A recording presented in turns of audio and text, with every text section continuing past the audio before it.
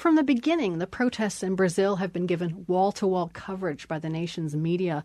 Contrast that to the situation in Turkey, another country that's been rocked by massive protests. There, mainstream news networks failed to broadcast the first days of unrest and the police crackdown that followed. Turkish demonstrators and viewers were outraged. A few have taken matters into their own hands and created their own alternative media outlets. Dalia Mortada has the story from Istanbul. My name is Mustafa. I'm 30 years old. By day, Mustafa Aldemir is a software engineer. But at night, he transforms into a goggle and gas mask-wearing citizen journalist. Actually, we are activists. We say that we are activists and we are doing journalism because the journalists are not doing their job. His engineering skills come in handy running the live stream online channel Çapul TV. He and his friends launched it to show the protests in Gezi Park that the Turkish mainstream media were ignoring. In just 2 weeks, Çapul TV has gotten over 2 million views, tens of thousands of followers on Twitter, and donations from all over the world. They've received 2 high-definition cameras, an audio mixer, a laptop, and some microphones. Their studio is mobile, so they can broadcast from wherever. When police cleared Gezi Park last weekend, Çapul TV was live inside the park. A tear gas canister landed in their makeshift studio. The crew donned gas masks and continued to broadcast until the police kicked them out. Then, they went to another part of town and broadcast the clashes there between protesters and police.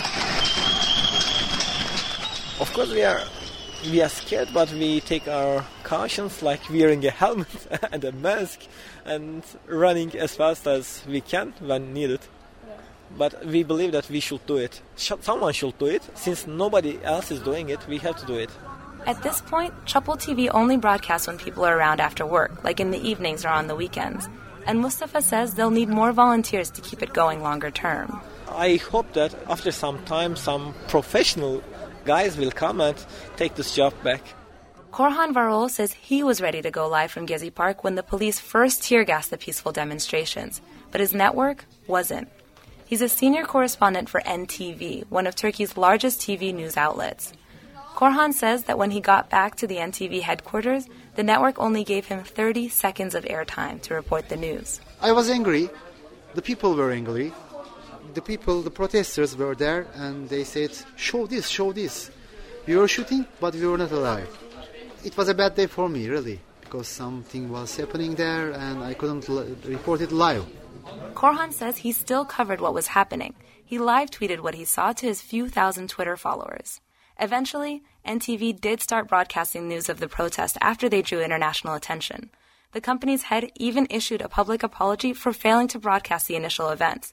But for the protesters, it was too little, too late. Demonstrators in Istanbul marched to NTV's headquarters on June 3rd, 3 days after the initial police crackdown. Protesters chanted, "Sell out media," waving cash in their hands. NTV aired that live. The waving cash was a jab at Turkey's media tycoons, who have big investments in industries that rely on government contracts. Korhan of NTV says that's probably why they're leery of angering the government. So there's self-censorship, as well as heavy-handed government control. NTV wasn't the only outlet getting criticized. CNN Turk aired a documentary about dolphins and penguins while people were out demonstrating. So critics started using the penguin as a symbol of the media's silence. Korhan says protesters have been unforgiving even after the channel started broadcasting the demonstrations. Many people, the target is you. Why? Because of your company. I think it's horrible. But he doesn't blame the protesters for their anger. He's even impressed with the live stream channels that have sprouted up. I think this shows us if something happens like this, from now on, they will make their own media, the protest media, let's say. Mustafa says he can imagine a permanent place for some kind of protest media, but he'd still like the mainstream guys to do their jobs. For The World, I'm Dalia Mortada in Istanbul.